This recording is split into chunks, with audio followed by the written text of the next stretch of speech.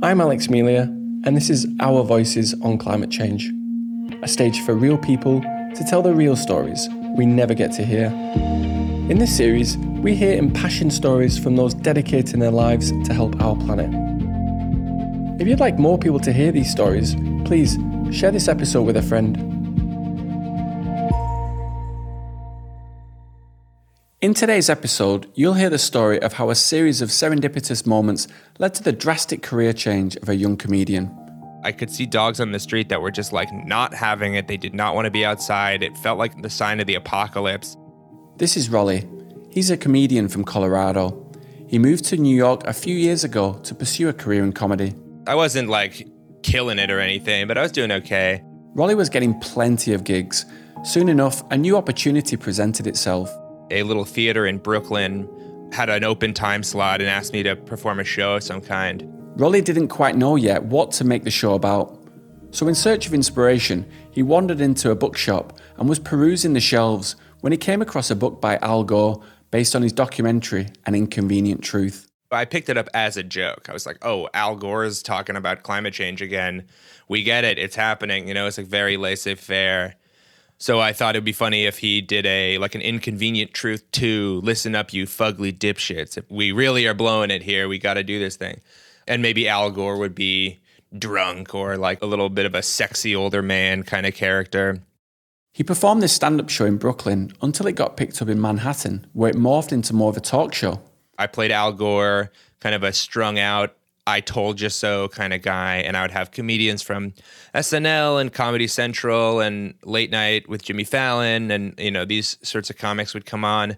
And then to kind of round it out, I would invite a real climate scientist to come on the show, and I would interview them as Al Gore in person, kind of do bits with them and riff, and it was really fun, and I had a great time.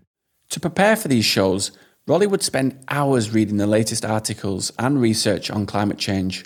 Just because I needed the topical material for jokes. He became very familiar with the material. And after about a year of this show happening, it just became so clear to me that this is a big, big problem. One particular talk show sticks in his mind.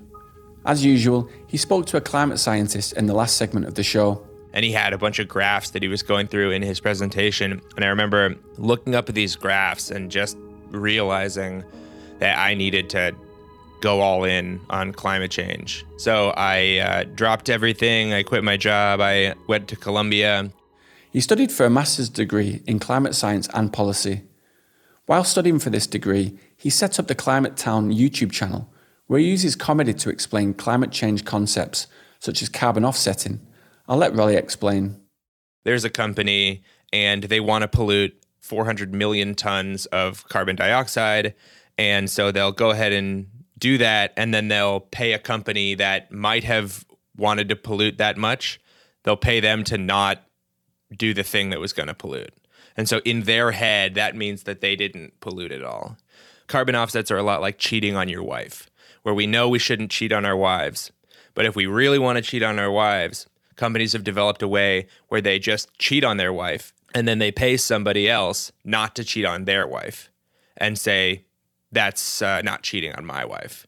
And to extend the metaphor, like every scientist in the world is telling us we need to stop cheating on every wife before our wife burns our house to the ground. Explaining concepts like this in a funny and engaging way helped Climate Town reach over 100,000 subscribers. Climate change can get super goddamn boring. It really can. Like, it's a lot of charts and a lot of regression equations and a lot of modeling, like computer modeling. And it's not that fun. And I think what I'm trying to do is make it a little more fun so that people will want to get into it a little more. Rolly's learned a lot of lessons since he performed his original iteration of his Al Gore stand-up show. I'm not here to say that like everything I ever did was really funny. I think a lot of stuff didn't resonate with people. And one interpretation of that could be that, oh, climate change is just not that funny. But the other interpretation was that people felt lectured at. And people are not going to laugh when they feel lectured at. I think this is an important lesson that I learned from those stand-up gigs, that like, I need to frame it in a way that bypasses people's I'm being talked down to filter, because I don't want to talk down to people. Like, people are smart. Soon after graduating from his master's, the reality of climate change displayed itself all over New York City.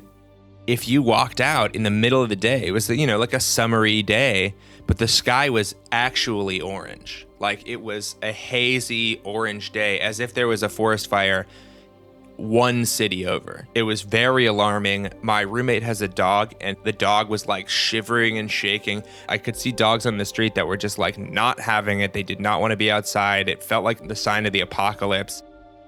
Many New Yorkers assumed there must have been a forest fire nearby, but this wasn't the case. There was a fire in California, and the winds had blown the smoke and soot and ash all the way over to New York.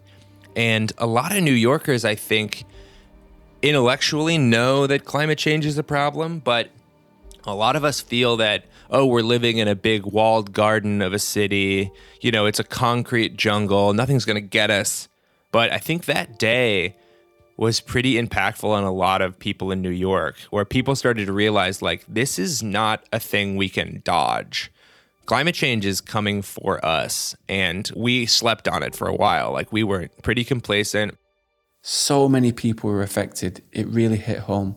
In that particular fire, my friend Kylie's grandfather's house burned down. My friend Michael's parents' house burned down. Like, these are people that are just like friends of mine who happen to be from California, and now their families are now thrown into disarray because of this fire. It affects someone you know. It affects you personally.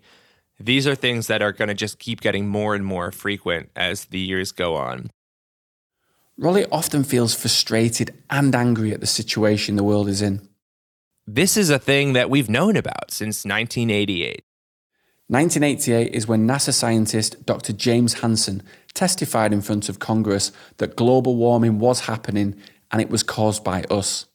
Altogether, this evidence represents a very strong case, in my opinion, that the greenhouse effect has been detected and it is changing our climate now. It's like been a problem that we have just consistently not dealt with. It's easy to see the forest fire and feel helpless. And luckily, like having gone back to grad school, I see the forest fire and I feel helpless, but I also know that there are some ways that we as citizens can activate around this and potentially help move the needle a little bit. It's easy to just think about climate change as an abstract concept, but as the climate is devastating more and more individual people, which it will continue to at an increasing rate, I think we're going to see a lot more people recognizing the scale of the problem because it affects them. To conclude, I asked Rolly how he's feeling about the state of the world at this current moment in time. It's a constant struggle between having a lot of hope and being just depressed that we've let it get too far and now we're kind of riding it into the ground. But I think most days and most times I feel galvanized and optimistic that we as people can come together and put the policy changes we need through. Putting a price on carbon and going all clean electricity and having a clean electricity standard. And it seems like those things are a little bit farther away than I was hoping, but they're not off the table. Rolly's unique approach to climate change could really help to break through to an audience which has so far remained untouched. If we're honest, not many of us would say that we regard climate change as a sexy topic. As a result, it's something we may subconsciously try to ignore. But, as Rolly says, the effects of climate change are making this less and less possible.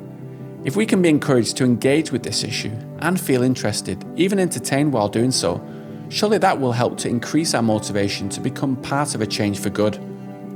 Rolly went from comedian to climate change activist. What sort of transformation could his approach spark in the thousands of subscribers who follow him, as well as you, the listener of today's episode?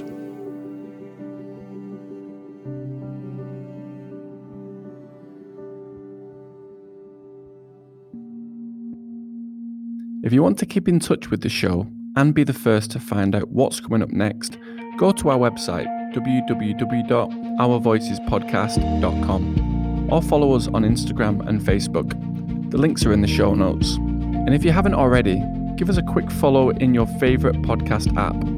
See you for another incredible story next week.